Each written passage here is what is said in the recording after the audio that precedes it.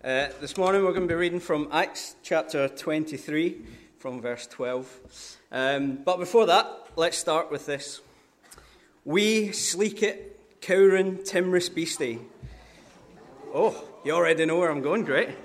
Oh, what a panic's in thy breastie. Thou needna start away sae hasty, wi' bickering brattle. I would be laith to rin and chase thee, wi' murdering prattle. I'm truly sorry man's dominion has broken nature's social union, and justifies that ill opinion, which makes thee startle. At me, thy poor earth-born companion and fellow mortal. But Mousie, thou art no thy lane, and proving foresight may be vain. The best laid schemes o' mice and men gang after gley, and lay us not but grief and pain for promised joy. Don't worry, you're not going to have to endure another 30 minutes of old Scots to sit through. You may or you may not have recognised that, just a short part of Rabbie Burns' poem, To a Moose. And even if you didn't recognise the poem, I'm pretty sure that you will at least be aware of the saying that has sprung from it. The best laid schemes of mice and men gang after gley, or as we say now, often go awry. A term that we use now today to talk about plans that go wrong. There's no mice involved, but our sermon today comes from a passage where the schemes of men go awry. That's what we're going to be looking at. And as a church, we've been working our way through the final chapters of the book of the Acts of the Apostles. And just a few weeks ago, we looked at the start of the account of the Apostle Paul and his trial in Jerusalem. And over these last few chapters, Paul, we've seen, has been on public trial in Jerusalem for preaching the gospel that Jesus Christ was the Messiah, that Jesus Christ was sent by God into a world full of sin to save the world from sin. And what we've seen so far is that Paul has appeared before the court.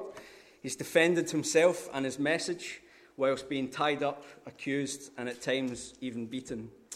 And so our passage today that we're going to read picks up just after his release.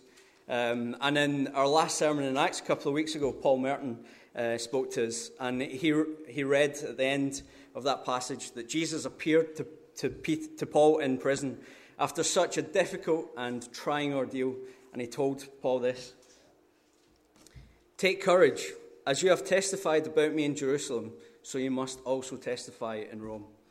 And so our passage today tells of what happened the following day. So let's read together Acts 23, verses 12 to 35. The next morning, the Jews formed a conspiracy and bound themselves with an oath not to eat or drink until they had killed Paul. More than 40 men were involved in this plot. They went to the chief priests and elders and said, "We have taken a solemn oath not to eat anything until we have killed Paul. Now then, you and the Sanhedrin petition the commander to bring him before you on the pretext of wanting more accurate information about his case. We are ready to kill him before he gets here." But when the son of Paul's sister heard of this plot, he went into the barracks and told Paul. Then Paul called one of the centurions and said, "Take this young man to the commander. He has something to tell him." So he took him to the commander. The centurion said, "Paul, the prisoner, sent for me and asked me to bring this young man to you because he has something to tell you." The commander took the young man by the hand, drew him aside and asked, "What is it you want to tell me?" He said, "The Jews have agreed to ask you to bring Paul before the Sanhedrin tomorrow on the pretext of wanting more accurate information about him. Don't give in to them, because more than 40 of them are waiting in ambush for him. They have taken an oath not to eat or drink until they have killed him. They are ready now, waiting for your consent to their request." The commander dismissed the young man and cautioned him, Don't tell anyone that you have reported this to me." Then he called 2 of his centurions and ordered them, "Get ready a detachment of 200 soldiers, 70 horsemen and 200 spearmen to go to Caesarea at 9 tonight. Provide mounts for Paul so that he may be taken safely to Governor Felix." He wrote a letter as follows: "Claudius Lysias, To His Excellency, Governor Felix, greetings. This man was seized by the Jews, and they were about to kill him, but I came with my troops and rescued him, for I had learned that he is a Roman citizen. I wanted to know why they were accusing him, so I brought him to their Sanhedrin. I found that the accusation had to do with questions about their law, but there was no charge against him that deserved death or imprisonment. When I was informed of a plot to be carried out against the man, I sent him to you at once. I also ordered his accusers to present to you their case against him. So the soldiers, carrying out their orders, took Paul with them during the night and brought him as far as Antipatris. The next day, they let the cavalry go on with him while they returned to the barracks. When the cavalry arrived at Caesarea, they delivered the letter to the governor and handed Paul over to him. The governor read the letter and asked what province he was from. Learning that he was from Cilicia, he said, I will hear your case when your accusers get here. Then he ordered that Paul be kept under guard in Herod's palace. Let's pray. Father God, we praise you for your word. We praise you that as a church we can come together and read from it and learn from it. And we just pray that you'll speak to us through the words that we have on the page before us. We just pray that you will speak into our lives in a way that is meaningful, that causes us to respond. And Father God, we just pray that this passage today will inspire us in our relationship with you and encourage us to share the gospel that we know with the world around us. Amen. It's quite the tale, isn't it? It's almost the makings of a Hollywood blockbuster with its plotting and scheming and great escape twist. Paul has had a rough time of it in Jerusalem, as we've been reading over the last few weeks, and we're told that it doesn't get much better for him, and he doesn't get much chance to rest up before what we have just read happens the very next day. And we're told that this group of 40 men, clearly unhappy with the way that the public trial went with Paul's release, they've come up with a plot to get rid of him, to bring their own brand of justice. What they were hoping for in the trials that we were reading about in the past few weeks was that Paul would be sentenced to death. And so when that didn't happen, we're told that they decided to take things into their own hands. It's worth reminding ourselves just briefly of the Jews of the time. We're told that they were divided mainly into two main groups or parties. We have the Pharisees and the Sadducees, both of whom declared faith in God, and both of whom sought to apply the law, the Mosaic law, to Jewish society. And although the Pharisees and the Sadducees were similar in many ways, they were notably different in other ways. And famously, the Sadducees were known to be much more aristocratic and politically minded than the Pharisees, as well as being much more religiously conservative. That's what we read about just a couple of weeks ago. And this Sanhedrin that we read of was the appointed Jewish court of the time, mainly made up of these Sadducees, whose job it was to bring law and order according to God's word to the Jewish populace. And this Sanhedrin, as we've seen over the past few weeks, we've seen them put Paul on trial, bind him with chains, and at times even beat him. Just at the beginning of chapter 23, a couple of weeks ago, we read that while Paul was on trial before the Sanhedrin, the Pharisees stated that they couldn't find anything wrong with him or anything that he has done. In fact, in verse 9 of chapter 23, we read that they admitted that God could be at work. And so in the eyes of the majority of the Pharisees, Paul is innocent. But the schemers and the plotters that we've read of this morning, they seem to be made up mainly of the irreligious and the Sadducees. And so that's why when they approach the chief priests and the elders with their plot, there's no consideration for the possibility that God might be at work through Paul, or that this gospel truth, that Jesus Christ is the Messiah, that he has been so shamelessly preaching about, that could possibly be from God. And additionally, on top of that, this group of Jews, scheming with the chief priests and the elders, the dominant Sadducees of the Sanhedrin, are so intent of getting rid of Paul that they can't see the hypocrisy that they're guilty of. Their claims of Paul's apparent blasphemy and breaking of the law whips them up into such a frenzy that it leads them to almost break the very Mosaic law that they claim to serve. In their plot to kill Paul, they seek to take into their own hands a right that God has claimed to be his alone, to take away life. God himself says in the book of Deuteronomy, "See now that I myself am he. There is no God besides me. I put to death and I bring to life. I have wounded and I will heal, and no one can deliver him out of my hand." So determined are this group to kill Paul that they're seeking to take this right away from God, from the God that they claim to serve, to take justice into their own hands. They're so intent on killing Paul that they bind themselves to this plot by swearing an oath not to eat or drink until he's dead. And this kind of oath was fairly common of the time. Although we might consider it to be a bit excessive, it declared how seriously they took this entire matter and ensured that they would see it through.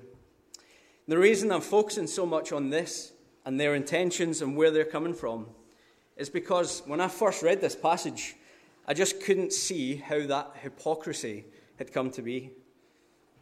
It's clear when you read it that they are completely blinded.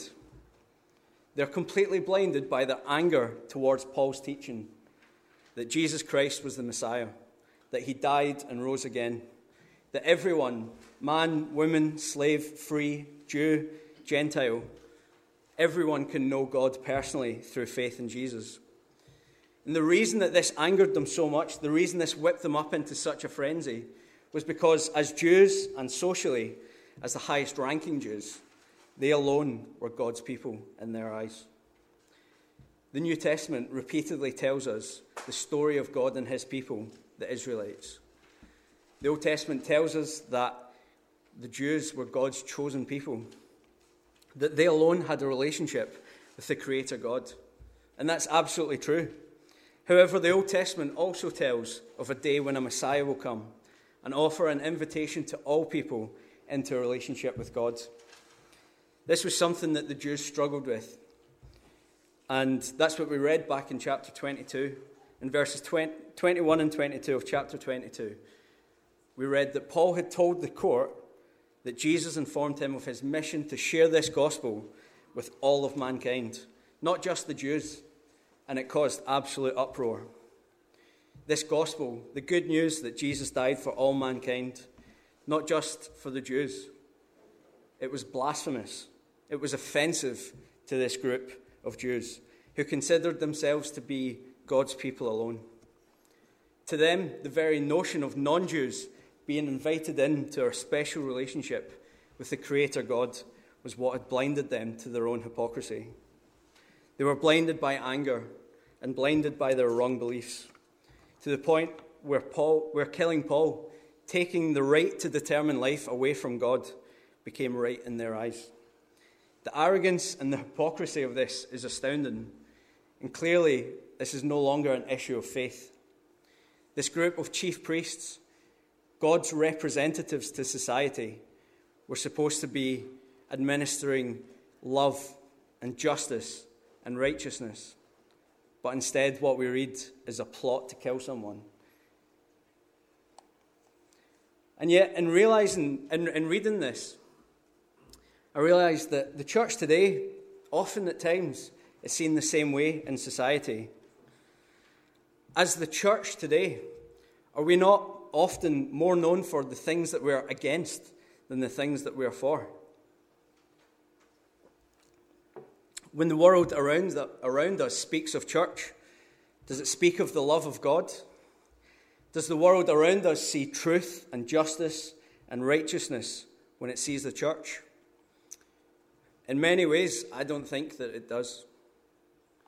This is in part down to media portrayal, and it also comes from historical failings.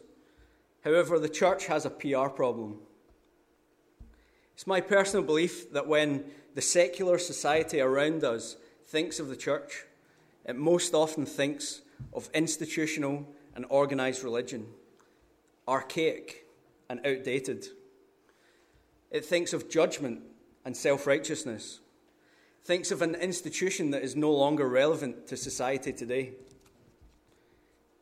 My experience of non-Christian friends and family is a belief that the church is much more vehement in the things it opposes, things like same-sex marriage, premarital sex, than it is for things that it's for, like love, displaying God's love, social justice, and forgiveness.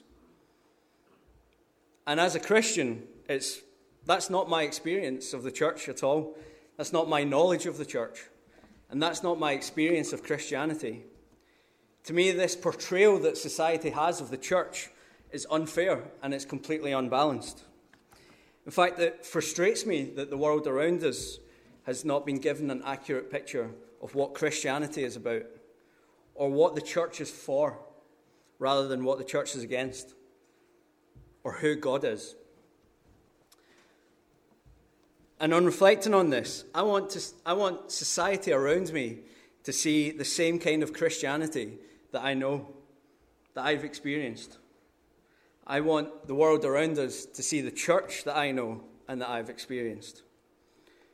I want society around us to see God's love, to see compassion, humility, and community. The same compassion, humility, and community that I see. We have a PR problem in the church. There's an unfair and unbalanced image. But the only way that we can fight against this image that society has at times of the church is through relationships, through showing God's love to the people around us, to the people in our lives, by knowing people and loving them intentionally. Whenever I spend time with non-Christian friends, I want them to see a difference between what the world tells them Christianity is like and what I am like. I want them to see Jesus in the way that I act and speak and behave. And so that's my challenge for all of us this morning. Do the people around us at home and at work and at school, do they know that we are Christians? Do we give them reason to reject society's view of the church and Christianity? Do we give them reason to believe that their image of Christianity is skewed? Much like the Jews that we read of beforehand, we as God's people are called to be God's representatives in the world today, to stand out, to set an example. God's people are so often known for what we are against rather than what we are for. That's our challenge. Are we more known for the things that we're against than what we're for? When we go to work and school and college, when we go home this week, will we represent God by being different, by showing his love to the world that we live in? The church's message has been at times, but shouldn't be, that we are the morally superior of society. It should be that we are broken, imperfect people made right by a perfect Saviour. Let's be known for the things that we are for rather than what we're against. Let's be known for showing God's love to the world around us. Getting back to our passage, this group of men put together this plot to kill Paul, binding themselves to it with this oath not to eat or drink until he's dead. They plan to have him lured out by another summons to appear before the Sanhedrin, to the court. They want to bring him back to the court via the narrow Jerusalem streets and ambush him.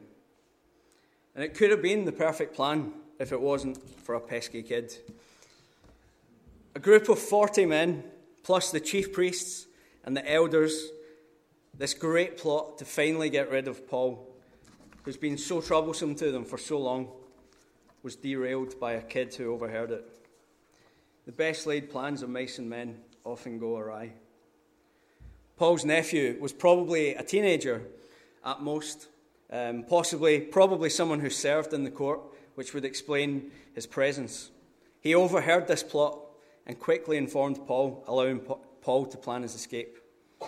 And this was no coincidence either. There's no way that these 40 men and chief priests and elders would have expected their plan to be derailed by a young lad. This was no accident. This was God's providence and planning. This teenager's intervention allowed for Paul's escape. Rabbi Burns' famous line should be changed maybe to, "The best laid plans of mice and men don't have a patch on God's plans. And the cleverest plots of 40 men and a group of chief priests and elders don't have a hope of success against one of God's." As we looked at, Christ had appeared before Paul just hours beforehand to inform him that he would testify in Rome. This group of schemers and plotters were not going to be able to prevent that from happening. If our God is for us, who can be against us? This is what it says in Proverbs 21. There is no wisdom, no insight, no plan that can succeed against the Lord. Just hours beforehand, Christ appeared to Paul and promised that he would testify in Rome. When Paul originally heard of this plot against him, I wonder what he must have been thinking. Was he thinking, this is the end? I'm going to die before I get to Rome. I think there's a real lesson here in how Paul responds to the news of this plot to kill him. His response is not, well, God promised me that I would get to Rome, so I'll just wait here until he provides a way out of this situation. Paul was convinced that God would lead him to Rome, that God would protect him. But he doesn't sit where he is waiting for God to perform a dazzling miracle. Rather, he sees God at work in the small details. His nephew, overhearing the plot, is not seen by Paul as a lucky coincidence.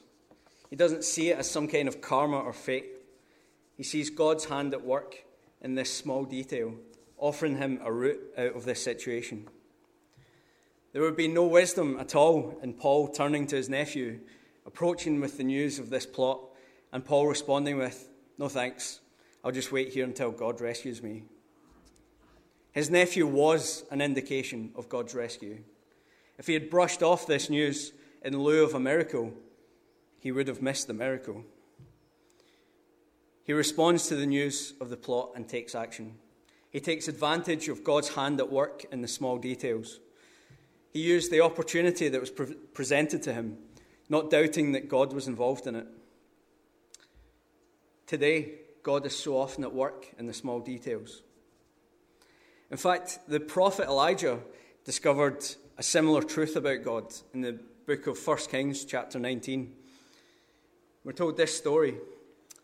Elijah is on the run and in fear of his life.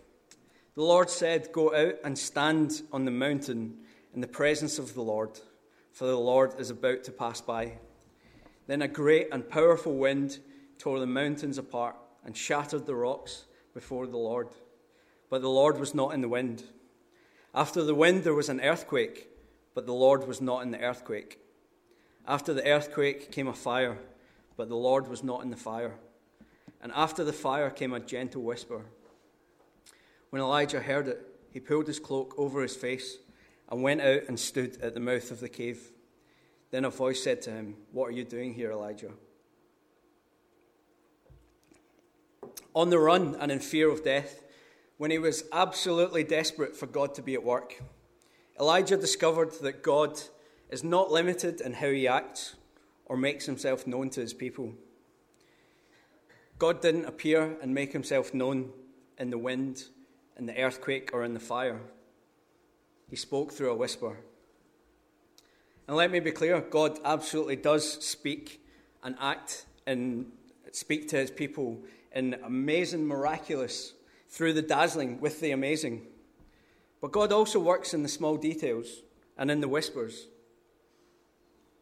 My question is, are we waiting for God to do something that is dazzling and astounding and missing all of the small details or the whispers that he's providing? Are there indications from God that we ignore because we consider them to be insignificant? Do we pray for opportunities to share the gospel with people and then miss those opportunities over coffee or through conversations to talk about church at the weekend or what God has been doing in your life right now? Do we ask God to give us directions for our future, to show us his plans for our lives, for our family, our careers? and then ignore the doors that he opens along the way because we're waiting for some message that's been written in the sky? Do we ask for comfort in difficult times and then turn away from opportunities to pray or read his word? God is so often at work in the small details and in the whispers, but we have to be looking for those from God, listening to his word, the stirrings of our heart, not rejecting them in the hope that we will be dazzled. So God provided a head start for Paul to escape, and Paul took advantage, took action, and turned to the Roman commander for help. We read an awful lot in the New Testament of Paul's willingness to lay down his life for Christ, his willingness to die for what he believed in. It's not the fear of death that spurs Paul into action. It's the awareness that he has a job to do and a mission to fulfill. Just the evening before, Jesus had appeared to him and assured him that he would be in Rome to share the gospel and to testify about him. And on hearing of the plot to kill him, Paul plans his escape, not because he is afraid to die, but because he hasn't yet done all that God is preparing him to do.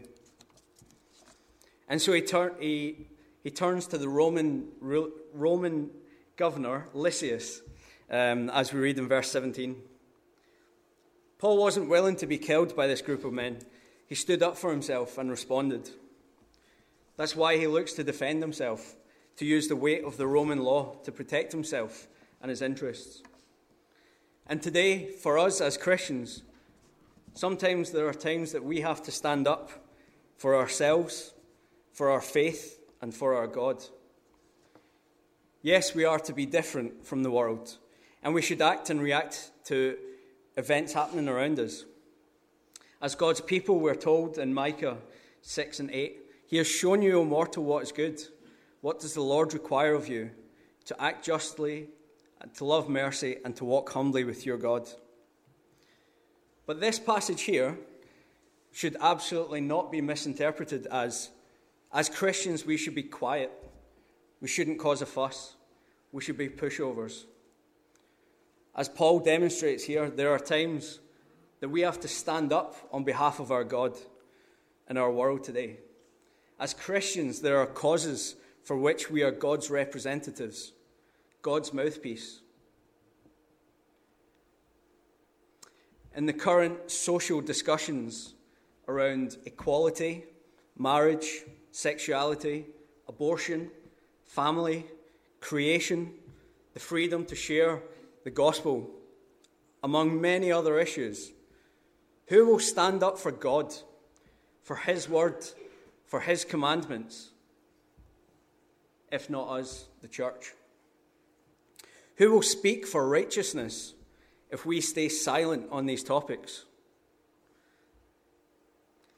Let's be honest, it's an intimidating thought, but it's what we're called to do, to engage in these discussions, to be God's people, to be God's instruments here on earth, and to see justice done in God's name.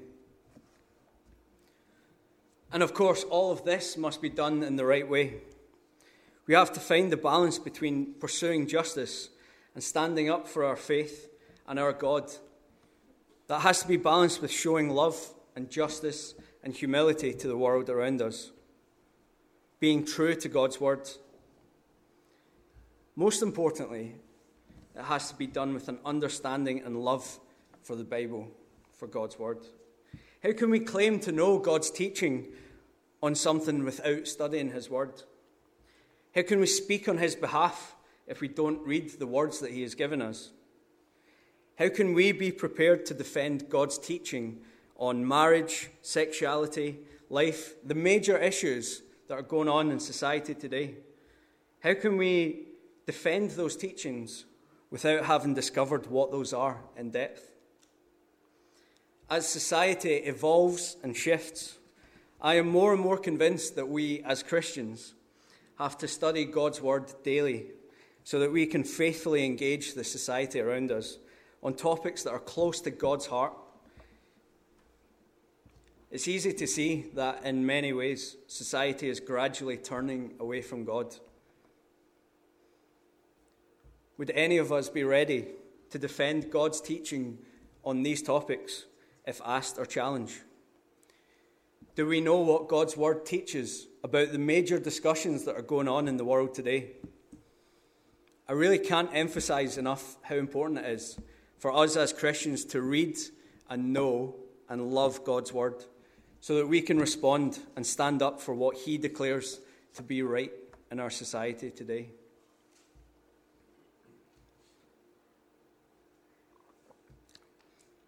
So Paul stood up for himself. He wrote to the commander in charge and asked for help.